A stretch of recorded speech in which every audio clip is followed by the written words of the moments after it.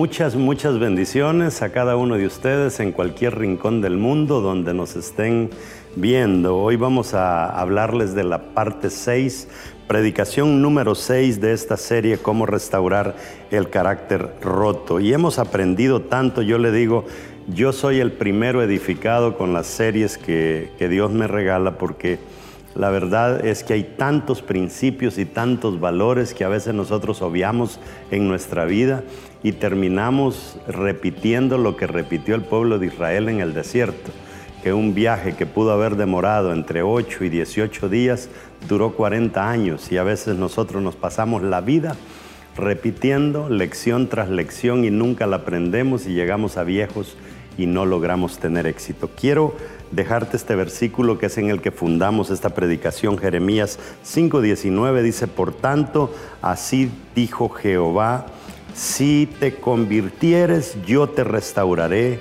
y delante de mí estarás, y si entresacares lo precioso de lo vil, serás como mi boca, conviértanse ellos a ti, y tú no te conviertas a ellos. Hay dos cosas que resaltan en ese versículo pero muy importantes que debemos de recalcar y debemos de sacar a la luz. Que Dios hace una separación entre conversión y restauración. Una cosa es que nosotros aceptemos a Cristo como nuestro Salvador, levantando nuestra mano y diciendo: le entrego mi vida al Señor. Y otra cosa es que nosotros nos dejemos restaurar por Dios. Son dos cosas totalmente distintas. La restauración es una, la conversión es otra. Y esto se repite cuando nosotros, por ejemplo, cometemos un error y le pedimos perdón a nuestra esposa o a un hijo o a alguien por el error que hemos cometido. Una cosa es que esas personas nos perdonen, otra cosa es que nos restauren la confianza que tenían en nosotros. Sobre esto trata esta serie y vas a aprender muchísimo, y ya estamos casi llegando al final, y yo sé que cuando termines con todo esto, si lo aplicas, vas a ser una persona totalmente distinta. Bendiciones.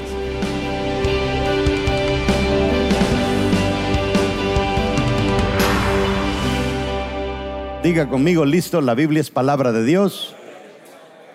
Si Dios lo dice, yo lo creo.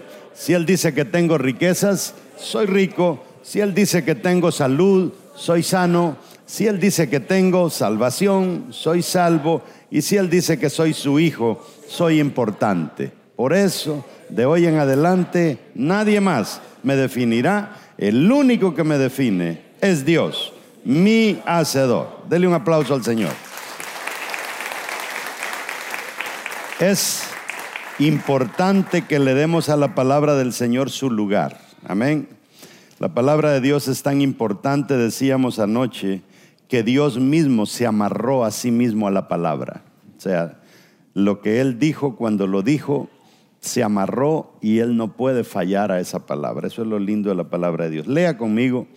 En el libro de Jeremías estamos en la serie todavía, Cómo restaurar el carácter roto. Y le voy a decir, hay muchas personas que han sido líderes antes de esta pandemia, y producto de que dejaron el liderazgo tirado, cuando quieran regresar a recogerlo, ya nadie va a confiar en ellos. Y eso es el que nosotros rompamos nuestro carácter.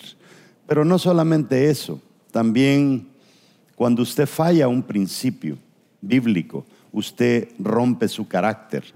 Y el problema es que en la iglesia siempre se nos ha enseñado cómo no caer, pero casi nunca se nos enseña cómo levantarnos.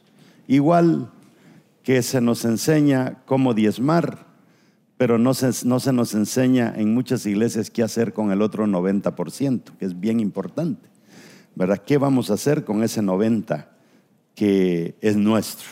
Vamos a ir a Jeremías 15:19. Dice: por tanto, así dijo Jehová, si te convirtieres, yo te restauraré. Mire qué cosas más distintas. Conversión, restauración, son dos cosas bien diferentes. Y delante de mí estarás, y si entresacares lo precioso de lo vil. Póngale mucha atención. Fíjese que no dice: Y si entresacares lo vil de lo precioso, sino que dice entresacar lo precioso de lo vil, porque si usted saca lo vil de lo precioso, o si usted saca lo vil de lo precioso para quedarse con lo precioso, usted se queda con aquella cosa vieja todavía. Pero si usted saca lo precioso de lo vil es porque Dios va a restaurar lo viejo y lo va a convertir en nuevo. ¿Está conmigo? ¿Está ahí? Serás como mi boca, conviértanse ellos a ti y tú no te conviertas a ellos. Siéntese, vamos a traerle algo que yo sé que le va a funcionar para el resto de su vida. No podemos vender nuestras convicciones por un plato de lentejas. ¿Cuántos de ustedes declaran ser cristianos? Y yo sé que todos, porque están aquí. Pero cuando estamos ante una situación apremiante, ante una situación que aprieta, ante una situación donde quizá salimos ganando si negamos a Dios, salimos ganando momentáneamente, entonces nuestras convicciones las ponemos por un lado. O cuando queremos caer en un pecado y decimos, no, es que como Dios es bueno, Él perdona, lo voy a hacer hoy, pero voy a pedir perdón más tarde. Estamos arriesgando nuestras convicciones, y cuando nosotros vendemos nuestras convicciones por un plato de lentejas, lo que nos termina sucediendo es lo que le pasó a Saúl. Que Saúl había nacido para ser primogénito, pero perdió todo por no tener sus convicciones en orden. Si nos equivocamos, debemos buscar la ruta de restauración inmediatamente. Eso es bien importante. Si usted falló, busque la ruta de cómo regresar. No cierre la puerta para no regresar, porque ese es un gran problema. Hay cientos de personas que, si nosotros vamos a revisar las fotografías de cada año de una iglesia, vamos a ver cientos de personas que ya no están. Y la pregunta es, ya no están, se fueron. ¿Qué pasó? No quieren regresar. ¿Por qué? Porque no saben cómo regresar o les da vergüenza regresar. Entonces es bien importante que nosotros sepamos que si nos desviamos por alguna razón, lo primero que tenemos que buscar es la puerta para estar de regreso y agarrarnos de la mano de Dios. Pretender que estamos bien, que eso es algo que a veces nosotros hacemos, eso nunca cancela el error o el mal que hemos cometido. Nosotros no, por mucho que pretendamos que estamos bien, se nos nota en la cara, se nos nota por todos lados que no estamos bien con el Señor. A usted le dieron un bosquejito, y si trajo lapicero, llénelo. La primera cosa que va a escribir es: ser perdonado y ser restaurado son cosas distintas. Eso es algo que debemos de aprender, porque hay personas que dicen, no, es que yo levanté mi mano y yo acepté a Cristo, pero eso no te restauró. Gálatas 6:1, lea conmigo. Hermanos, si alguno fuere sorprendido en alguna falta, vosotros que sois espirituales, restauradle. ¿Qué es lo que nos está aconsejando Pablo? Restaurar al que se ha equivocado. ¿Qué es lo que hacemos nosotros con el que se ha equivocado? Ponerle el zapato encima y meterle ¿cómo le llaman a ese cuchillo que llevan los fusiles en la guerra? Yatagán, ¿verdad? Ahí para que se muera de una vez, porque se equivocó. Eso no es lo que Pablo nos está enseñando. Dice, vosotros que sois espirituales, restauradle con espíritu de mansedumbre. Tampoco decirle, vaya bruto, ahora ve cómo te levantas. No, dice con espíritu de mansedumbre, considerándote a ti mismo, no sea que tú también seas tentado. O sea, nadie está exento de fallar en esta tierra. Por muy espiritual que una persona sea, no se puede jactar. Lo hemos visto ya a través de la historia. Hay muchos convertidos, diga conmigo, hay muchos convertidos, pero no restaurados. Esto es importante que lo entendamos. El que nos perdonen no significa que eso nos va a restaurar. A veces uno dice, es que yo ya fui donde Dios, yo ya le pedí perdón y ya, asunto arreglado. Sí, si te mueres te vas al cielo. El problema es que necesitas ser restaurado. ¿Y qué significa ser restaurado? Ser restaurado significa volver a recobrar la credibilidad que perdiste, porque la credibilidad se pierde. ¿Se recuerda lo que estuvimos hablando el domingo pasado? Y dijimos que la credibilidad tiene un gran amigo, una gran amiga. ¿Cómo se llamaba? Dijimos la fidelidad. Wow, aprenden bien ustedes, dense un aplauso. La fidelidad es la que la mejor amiga de la credibilidad. Usted nunca va a perderse su credibilidad si usted es una persona fiel. Entonces, el primer paso para que la gente nos perdone, el primer paso es reconocer que cometimos un error. El hijo que viene al papá o a la mamá y le dice: mamá, perdóname, yo me equivoqué, yo no. Dios mío, es que hasta abrazo recibe. Pero el mentiroso que oculta y le descubrimos el error después, ¿verdad? Que dan ganas de darle otra vez. O sea, le fue mal, pero es que hay que darle otra vez porque es que este no aprende. Entonces, ¿qué es lo que sucede? Cuando nosotros reconocemos el error, tocamos el corazón de Dios. No necesitamos que Dios nos tuerce el brazo para que nosotros entendamos que cometimos un error. Entonces le dije que el primer paso para que la gente nos perdone es reconocer que cometimos un error, reconocer que estamos mal y reconocer que necesitamos ayuda. Eso es importante, el que usted reconozca que usted solo no puede. Necesita ayuda. ¿Y de quién? Necesita un mentor, necesita un líder, necesita un pastor, necesita a alguien que lo ayude a restaurarse de esta situación. Los seguidores, cuando nosotros quizás somos líderes de una célula y tenemos personas que van a la célula y el líder comete un error, pueden perdonar a su líder inmediatamente. El problema es que ya no van a confiar en él. Dicen: no, mi hermano a mí me cae bien, pero yo ya no puedo estar en su célula, yo me quiero ir para otra. ¿Por qué? Es que no confío en él, siempre llega tarde, siempre miente y yo prefiero estar. ¿Me está entendiendo usted? O sea, aquí estamos hablando de dos cosas totalmente distintas. Yo no le estoy diciendo a usted que se va a ir al infierno, lo que le estoy diciendo es que se va a ir al cielo, pero las bendiciones de la tierra las perdemos porque no hemos aprendido el mecanismo para vivir en armonía aquí en la tierra. Aquí en la tierra hay que aprender a vivir en armonía, y para aprender a vivir en armonía hay que respetar los valores que el Señor nos dejó. Entonces hay gente que cree que porque somos cristianos debemos restaurar la confianza en ellos sin cuestionar nada. No, véngase, yo lo perdono, yo de ahora en adelante voy a volver a confiar en usted. En ocasiones, cuando la primera vez pasa, sí se hace, pero ya la segunda ya no. Tenemos dichos para eso, ¿verdad? Proverbios populares. Chucho que come huevo no deja la maña, y así sucesivamente. O gallina que come huevo no deja la maña. Tenemos esos proverbios populares como quien dice: no te voy a perdonar fácilmente, tienes que ganarte mi confianza. Perdón simplemente significa: te daré tiempo para que poco a poco restaures tu confianza conmigo. Eso quiere decir perdón. Perdón no quiere decir borrón y cuenta nueva. No, yo te perdono, pero te voy a estar monitoreando por un buen tiempo. Hay hombres que dicen: hace 3 años yo te fui infiel, y hace 3 años me perdonaste y todavía sospechas de mí. Es que lo que pasa es que hay gente que hay que ponerles una pulsera con GPS en el pie, ¿verdad? ¿Por qué? Porque andan por todos lados. Entonces, no, si me dejaras ponerte una cosa de esas que le pone migración a uno, ahí sí. Pero de lo contrario, todavía no voy a confiar en ti. Y es tremendo, es tremendo. Ahora, esa es una cosa, esa es una de las formas en que a veces la esposa o el esposo monitorea. Porque hay otra forma de monitorear, es cuando el esposo es celoso o la esposa es celosa.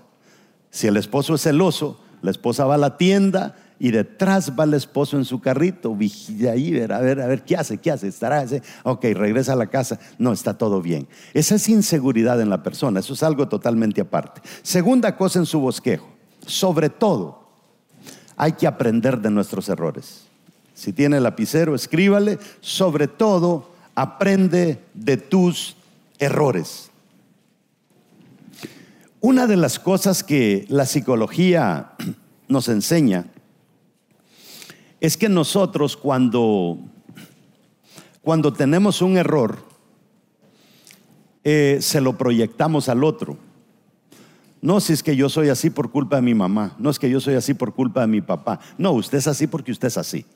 La misma psicología dice que nosotros somos producto de 3 cosas: nuestra genética, nuestro entorno y nuestras decisiones personales. Yo pude haber crecido en el barrio donde todo el mundo era malcriado, todo el mundo era drogadicto, pero al final yo tomé la decisión si yo iba a ser uno de ellos. ¿Me está siguiendo? Entonces nosotros no podemos pasarnos toda la vida culpando a la gente. No es que en mi país así somos todos. Es que en la colonia donde yo vivía, yo me crié con mala gente. Sí, pero la decisión final la tomas tú. Nosotros somos, hasta la cuenta perdimos, pero creo que somos 10 en la familia. Ahí tenemos 8 hermanos y 2 hermanas. Y de esos 8 hermanos, 7 son del matrimonio y 1 que ya mi papá tenía cuando se casó. De todos nosotros, ni uno es borracho. Y mi papá era un borracho. De nosotros todos, hasta que la última vez que chequeé dijo, todos somos honrados y honestos con nuestras esposas. Mi papá fue el hombre más infiel que usted puede haber conocido. Entre todos mis hermanos, ninguno de nosotros va al casino o anda jugando. Mi papá era, como decían allá, chiviador, jugador y mujeriego. Él tenía todos los defectos. Ni uno de nosotros se nos pegó esa maña. ¿Por qué? Porque decidimos no hacerlo. Nosotros somos dueños de nuestra voluntad. O sea, no seamos ruines por culpar a los demás. No, es que así era mi mamá, así soy yo. Así era mi papá, así soy yo. Olvídese, en Dios nosotros sí podemos comenzar borrón y cuenta nueva. La gente a veces no quiere creer que le cerramos la cuenta de la confianza que tuvo abierta por 30 años, simple y sencillamente por 3 minutos de error. Dice, pero si es que yo lo único que hice fue acostarme con esa mujer por 3 minutos, ¿cómo me va a quitar usted la confianza que ha tenido en mí por 30 años? Así es la vida, así es la cosa. Es que hay tanto que perder cuando nosotros no cuidamos nuestra reputación, no cuidamos nuestro buen nombre. Fíjese que Dios no se da por vencido con nosotros por cuidar su buen nombre, porque usted no oye las conversaciones o las sátiras que el diablo le tira a Dios, pero seguramente cuando el diablo ve que nosotros no honramos a Dios, seguramente le dice, mira al fulano mira cómo se comporta y es tu hijo. Por eso en la Biblia encontramos en repetidas ocasiones que dice, por amor a mi nombre no los destruiré. O sea, no es porque te lo mereces, es que yo no puedo quedar mal porque soy Dios. ¿Está entendiendo? Entonces, de la misma manera nosotros tenemos que aprender a honrar a Dios como sus hijos. Fíjese que aquí en este país usted ha visto a los judíos, los que son bien religiosos, Hasidic se llaman ellos. Ellos no se cortan la barba, no se cortan la barba ni el pelo. Bueno, el pelo sí se lo cortan un poco, pero la barba no se la cortan. Y dicen que no se cortan la barba porque al pasarse la navaja puede hacer que dañen la imagen de Dios con la que Dios nos hizo. Están todos perdidos en el hecho que no aceptan a Cristo como su Salvador, pero honran a Dios de una manera tremenda. Lea usted un escrito en hebreo y la palabra Dios no la escriben. Aún cuando escriben en inglés ponen G-D nada más, no ponen G-O-D. O no ponen D-S, D una raya S para poner Dios, porque creen que el nombre de Dios es tan pero tan sagrado que nosotros ni lo podemos escribir.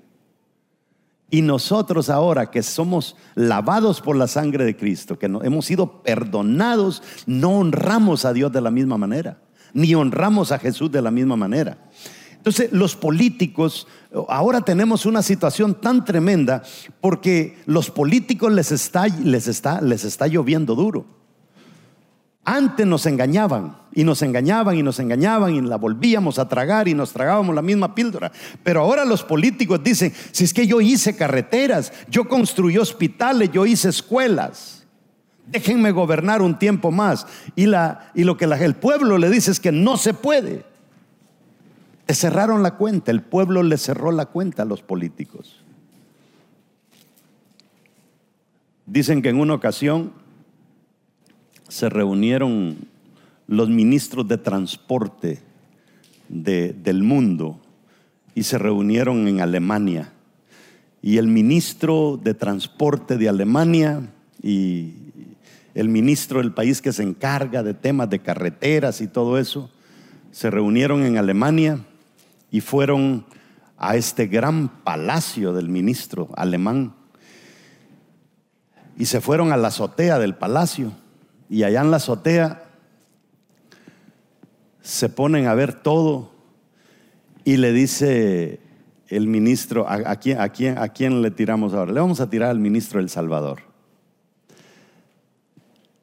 Y le dice el ministro del Salvador y le dice, oye, le dice, pero qué casa más bella tienes. ¿Y cómo le hiciste para construir una casa tan preciosa como esta? Y le dice, ¿ves aquella carretera? Sí, preciosa. 20% para mí. Wow, dice, se va, ¿verdad? El otro año es en El Salvador el Congreso. Y el ministro del Salvador lleva a todos los invitados a su casa. Y le dice el ministro de Italia, le dice, wow, qué casa más preciosa. Y dice, ¿cómo lo hiciste? Y le dice, ¿ves aquella carretera? Dice, ¿cuál? No la veo. No se hizo porque el 100% para mí. Esos son los chistes que le hacen a nuestros políticos. ¿Por qué razón? Porque perdieron la credibilidad. Y eso es algo que nosotros como hijos de Dios no podemos tolerar. Otros dicen, miren, yo construí iglesia, yo fui misionero, yo fui al mundo, yo fui a África y gané muchas almas para Cristo y prediqué por todos lados, hice orfanatos y quiero seguir con mis mismos privilegios. ¿Y sabe qué? No se puede. Si no, vaya a preguntarle a los que fueron grandes evangelistas y metieron la pata y no fueron perdonados. Ya no tengo que mencionarle ningún nombre. Entonces, no arriesgue usted su cuenta de credibilidad ni de confianza con la gente. Cuídela. Le decía el domingo pasado, cuando la gente viene y le dice, lo felicito, pastor, o lo felicito, Juan, o lo felicito, Pedro, usted es un buen cristiano. ¿Sabe lo que le están diciendo? No se le vaya a ocurrir meter la pata. O sea, esa felicitación trae un doble significado. La gente no quiere que metamos la pata. Entonces debemos levantar nosotros hoy en día una cantera, una cosecha de líderes que impacten este mundo. Y la manera de impactar es de que usted sea una persona honesta, que usted sea una persona de una sola pieza. Pase lo que pase, usted no se va a doblegar. Venga lo que venga, usted, y ¿sabe qué? Dios va a confiar en cristianos así, que no importan pandemias, no importan crisis financieras, no importa si te dejó la esposa, si te dejó el esposo, tú te mantienes firme y de esa manera nosotros vamos a ser un gran ejemplo.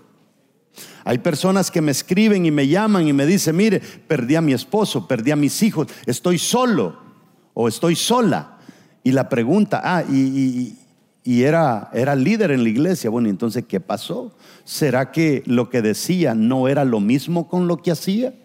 Ese es un serio problema. Entonces tenemos que parar de fracasar en la vida.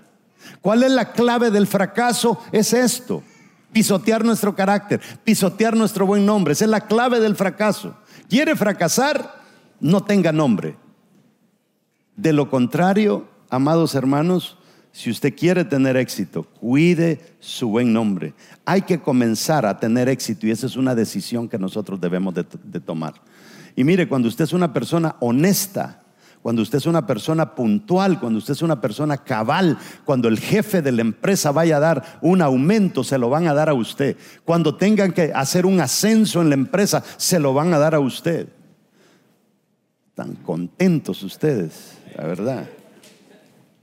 Miren, necesitamos líderes que sean fieles, que no sean corruptos, tanto en el gobierno como en las iglesias, que no roben, que no mientan, que prefieran ir a la cárcel, que prefieran perder amigos por amor a sus convicciones. Eso es lo que se necesita. Gente que verdaderamente ame lo que ha creído y no esté dispuesto. Y por eso podemos hablar lo que querramos de esta gente que van a un centro comercial y se ponen una bomba y se explotan.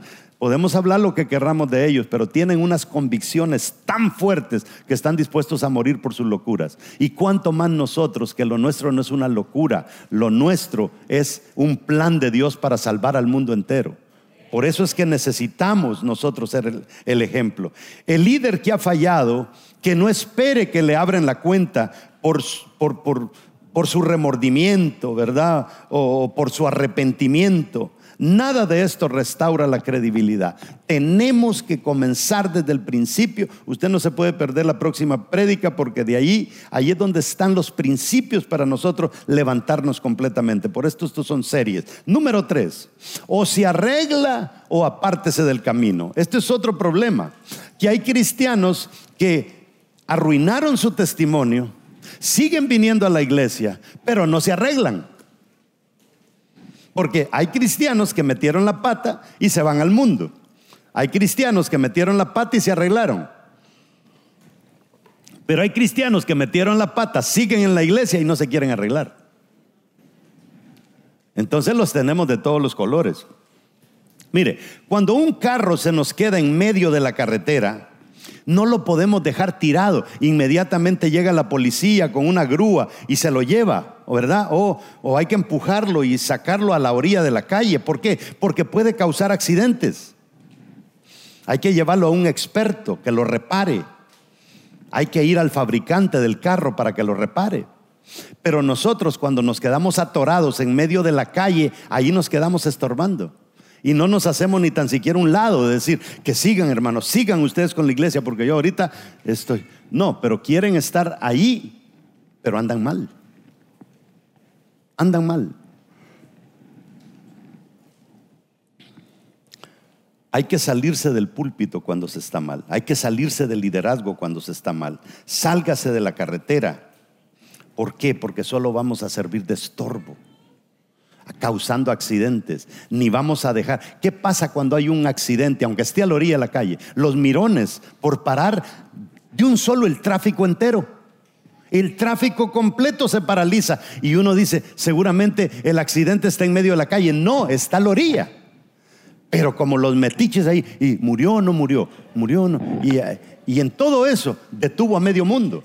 Y eso es lo que pasa cuando alguien falla en la iglesia. ¿Y qué? ¿Y con quién fue? ¿Y hasta dónde llegaron? ¿Lo hicieron o no lo hicieron? Y eso no le importa a usted. Usted siga manejando, usted siga conduciendo. Usted tiene una célula que trabajar, usted tiene privilegios en la iglesia. Ahí deje que el que metió la pata, ayudémoslo a restaurar. Pero usted no puede detenerse en el tráfico solamente porque alguien metió la pata. Mateo 18:7 dice: ay del mundo por los tropiezos, porque es necesario que vengan tropiezos, pero ay de aquel hombre por quien viene el tropiezo. O sea, Dios detesta el tropiezo. Dios sabe que el tropiezo va a venir. Y fíjese que en ese versículo ni habla del tropezado, habla del que lo hizo tropezar. Y es que es tremendo, porque cuando una persona anda mal en las cosas de Dios, no quiere que nadie ande bien. Y todo está malo. Y el que anda mal es él. Y es peligroso eso. Estás bloqueando a las personas que van en la carretera, que están intentando hacer la diferencia, metiendo zancadilla a personas. Usted sabe, toda esa gente que lo critica sin razón en las redes sociales, son carros varados en la carretera del ministerio que simplemente han decidido estorbar. Por eso usted no puede detenerse. Usted tiene una labor que hacer. Usted tiene cosas tan importantes que Dios lo ha puesto a hacer. Hágala. No se amargue la vida. Es más demorado a veces restaurar la cuenta que lo que costó acumular depósito tras depósito de confianza año tras año. Porque cada vez que usted fue puntual, usted metió dinero en la cuenta de la credibilidad de la gente. Cada vez que usted fue honesto, usted depositó dinero en la cuenta de la credibilidad de la gente. Y por eso le creen, porque no, con él cuidadito. Ese hombre es recto, esa mujer es recta. Ni se le vaya a ocurrir, ¿verdad?, sugerirle algo raro, porque le va a decir que no. hay que proteger la cuenta. El trabajo es demasiado duro para restaurar un buen nombre. Y le digo, eso sí lo logramos restaurar. Proverbios 22:1 dice: de más estima es el buen nombre que las muchas riquezas. Oiga lo que dice: el tener un buen nombre es más importante que tener dinero, y la buena fama más que la plata y el oro. O sea, tener esa buena reputación dice que vale más que la plata y el oro. ¿Por qué? Porque esa buena reputación es la que trae la plata y el oro. Nosotros a veces buscamos la plata y el oro, y la gente termina en una pandilla para sacar plata, vendiendo marihuana para sacar plata, o terminan en un cartel para sacar plata, y se les olvida que rompieron valores y van a tener la plata, pero van a terminar en la cárcel de Nueva York, como está, ya usted sabe quién.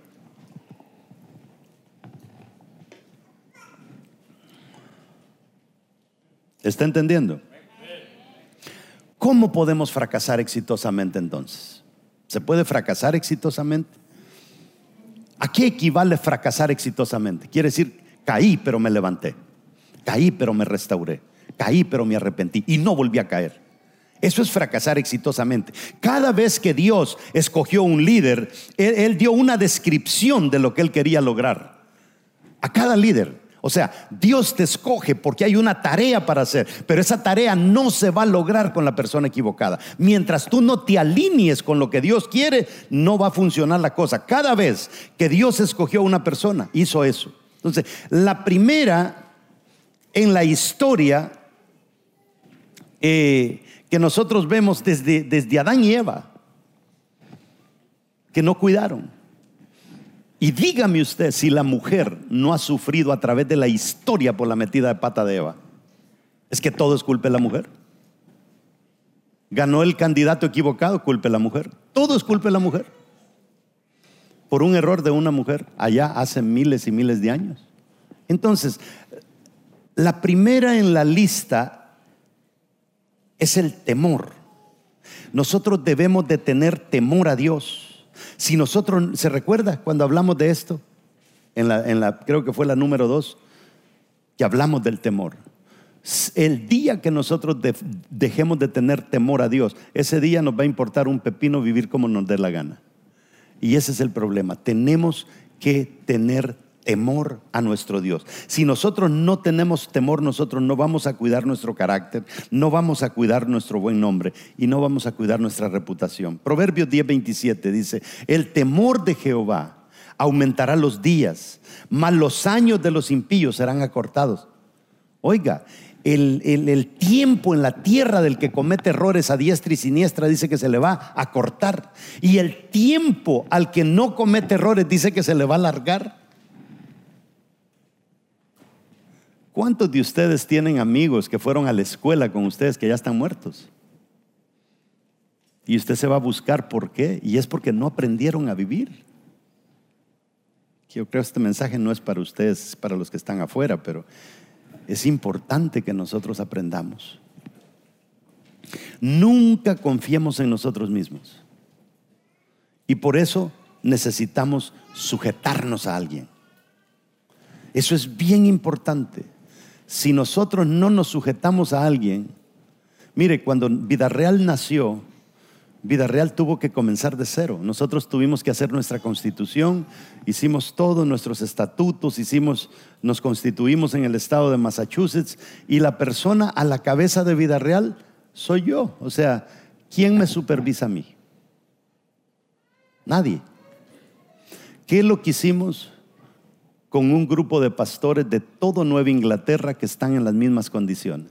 Nos reunimos, hicimos una agrupación y dijimos: de ahora en adelante nosotros tenemos que comprometernos que yo me debo a la supervisión de todos ustedes y usted se debe a la supervisión de todos nosotros. Tenemos estatutos donde nosotros decimos que en el momento en que se escuche que yo ando caminando mal, ellos vienen, me sacan y comienzan a supervisar hasta ver a quién colocan de pastor.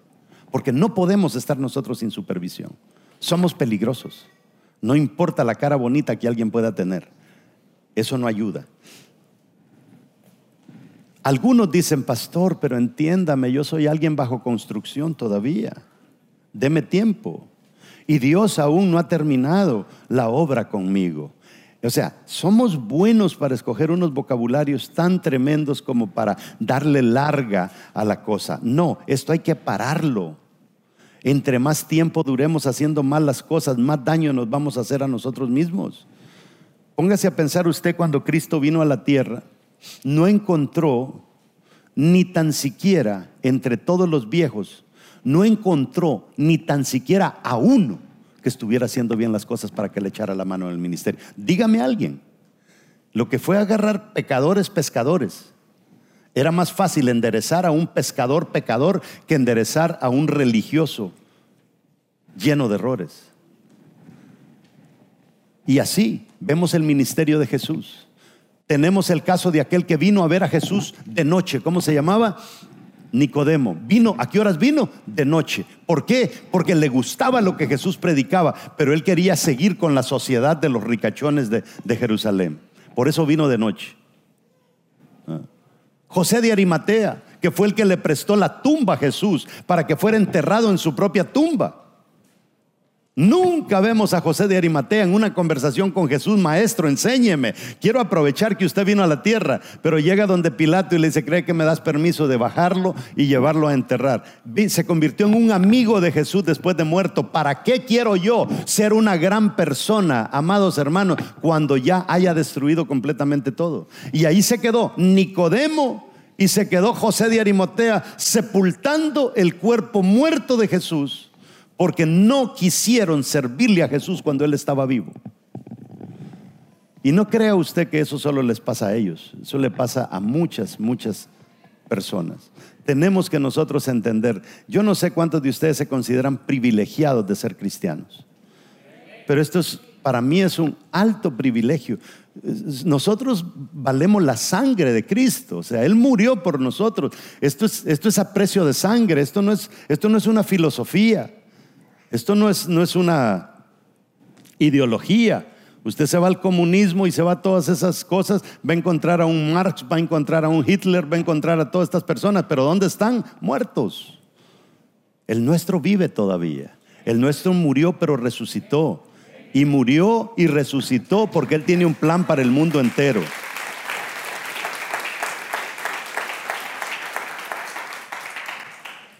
Hermanos, con esto le quiero decir que todos cometemos errores, todos. Yo no le estoy diciendo usted jamás comete un error, lo va a cometer. Lo que le estoy diciendo es levántese. Si puede no cometerlo, no lo cometa, pero levántese. Todos cometemos errores, todos somos débiles de alguna área. Todos. Hay un área que es la debilidad de alguien. Hay un dicho allá afuera que dice que todos nosotros tenemos un precio.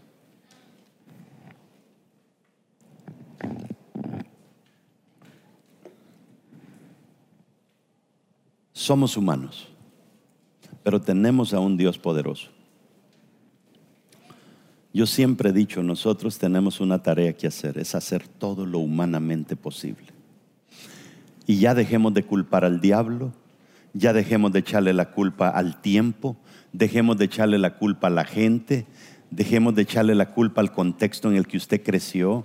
No, hágase hombre, amárrese los pantalones, aduéñese de sus errores, aprópiese de las consecuencias de ellos y usted se va a levantar más rápido. Si usted es una persona que todavía anda coqueteando con otro que no es su esposo y está casado, párelo. Yo siempre les he dicho, cuando usted le dijo sí a la esposa que tiene ahora, le dijo no a todas las demás. No es de que usted le dijo sí, pero es que se vale.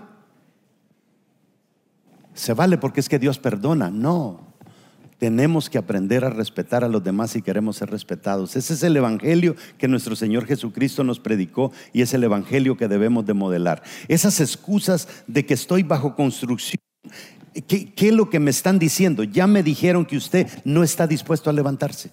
Es que deme tiempo, pastor, deme tiempo. ¿Tiempo para qué? Acabamos de tener la Santa Cena y hay personas que dicen, la próxima vez la voy a tomar. ¿Por qué la próxima vez? Hágalo hoy. Algún tamal tiene que no lo quiere soltar, suéltelo. No vale la pena.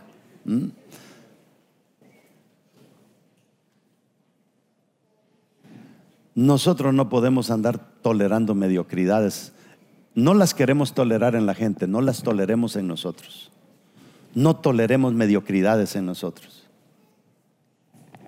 Seamos estrictos con nosotros mismos. Seamos bravos con nosotros mismos. Mi esposa le puede decir, yo me hablo a mí mismo. Piensa que estoy loco y me voy al espejo y me hablo. Y si todo mundo me ha dado palabras de desánimo en la semana, yo me paro en el frente y le digo, no te rindas, vas a salir adelante de peores situaciones. Y yo solo me hablo, yo solo me doy terapia. Pero también necesitamos corregirnos y decir, estás mal. Estás mal, o sea, levántate de eso. Los enemigos protegen tu caída.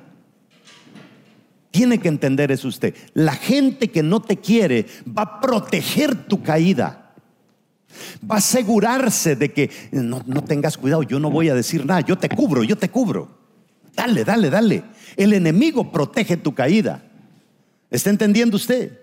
Entonces los enemigos protegen tu caída, aseguran tu caída, y tú le llamas amigos. No tengas cuidado, si todos lo hacemos, hombre, déjate de cosas. Hacete hombre. Y le llamamos amigos. Ahora, los amigos verdaderos no te ayudan a ocultar falta. Los amigos verdaderos te dicen, no seas bruto, no seas tonto, no sigas por ahí, vas a terminar mal, vas a echar a perder tu familia, te van a odiar tus hijos, te va a odiar tu esposa, vas a perder todo, no lo hagas. Y dice, es que con este loco religioso yo mejor me alejo y me voy con los amigos. ¿Cuáles amigos? Es que no me está entendiendo usted, que así operamos nosotros. Le llamamos amigos a la gente que nos quiere ver destruidos.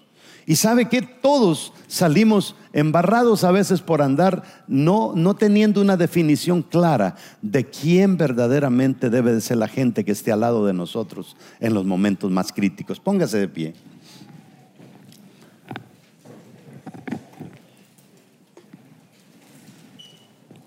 ¿Por qué decidí predicar esta serie en medio de la pandemia? Porque es que hay gente que de esta pandemia no se va a levantar. Dese un aplauso a usted porque usted está levantado.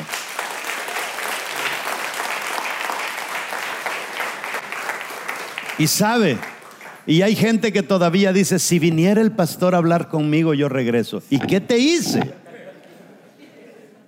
¿Qué le hice por el amor de Dios? Es que estoy desanimado, estoy desinflado. Pues aprenda a inflarse. Hay algo que nosotros debemos de aprender entre nosotros mismos, es a ministrarnos a nosotros mismos. Eso es algo que todo ser humano tiene que aprender. No tenemos que andar ahí llamando para que vengan a orar por mí, no. Aprendamos a ministrarnos. Es tan importante que usted comience una buena relación consigo mismo. Es más, hay una semilla que habla de tiempo conmigo mismo. ¿Cuál es? La semilla 2. 3 la sabía, ¿verdad? La semilla 2, tiempo conmigo mismo. ¿Sabe usted esta situación, esta enfermedad, y los que han pasado por enfermedad, hemos tenido un gran momento de estar cara a cara con la muerte y cara a cara con nosotros mismos y decirnos, ¿estás seguro que estás bien? No crea que es fácil, porque en esa situación hay personas que Dios le dijo, no, vente, ya no puedes seguir ahí en la tierra. Y a otros que nos dijo, quédate, te apruebo. Ese te apruebo vino producto de una meditación.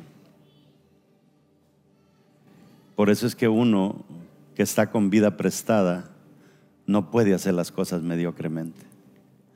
Hermanos, estamos en una situación crítica donde hay miles de personas que están muriendo. Y a algunos de ustedes ni les ha llegado la cosa. ¡Qué bendición!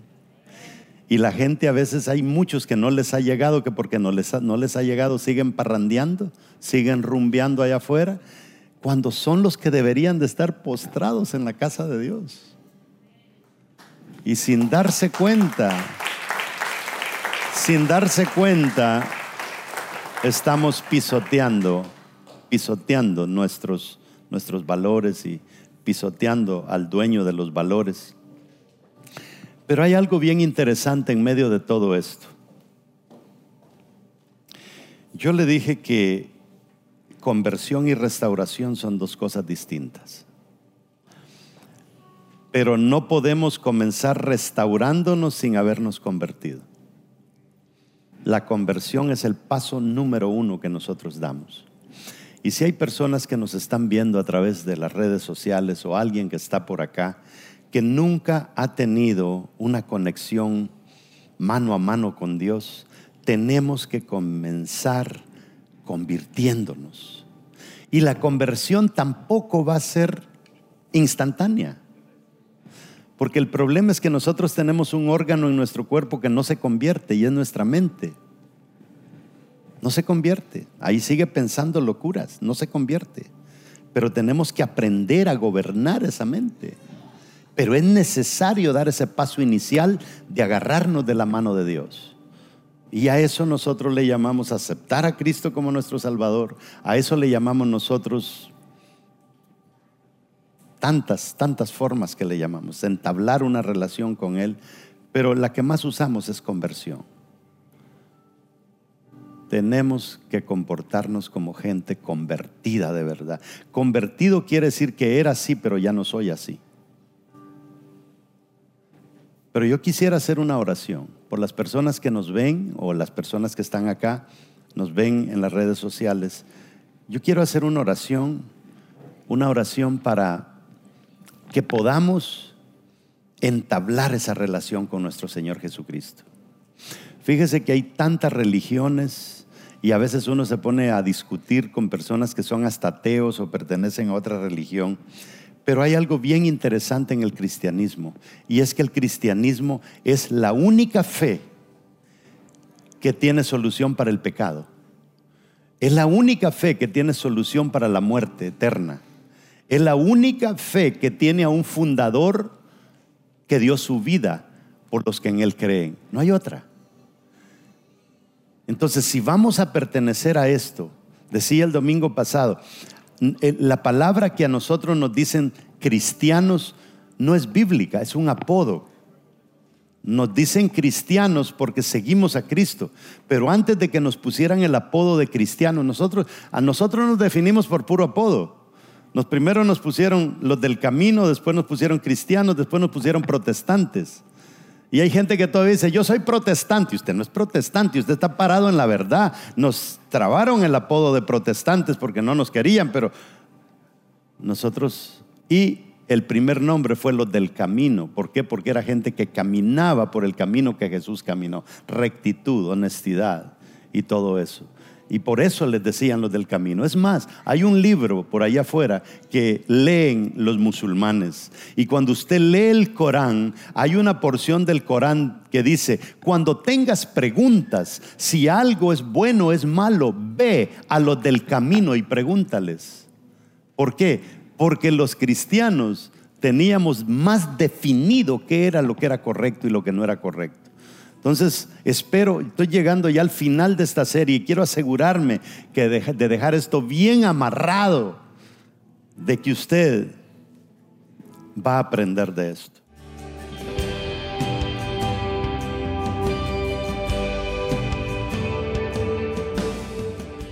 Bueno, estamos llegando al final de esta predicación número 6 de esta serie que nos ha bendecido tanto. Y estamos viendo, pues al final de la prédica, hemos visto o se arregla o apártese del camino.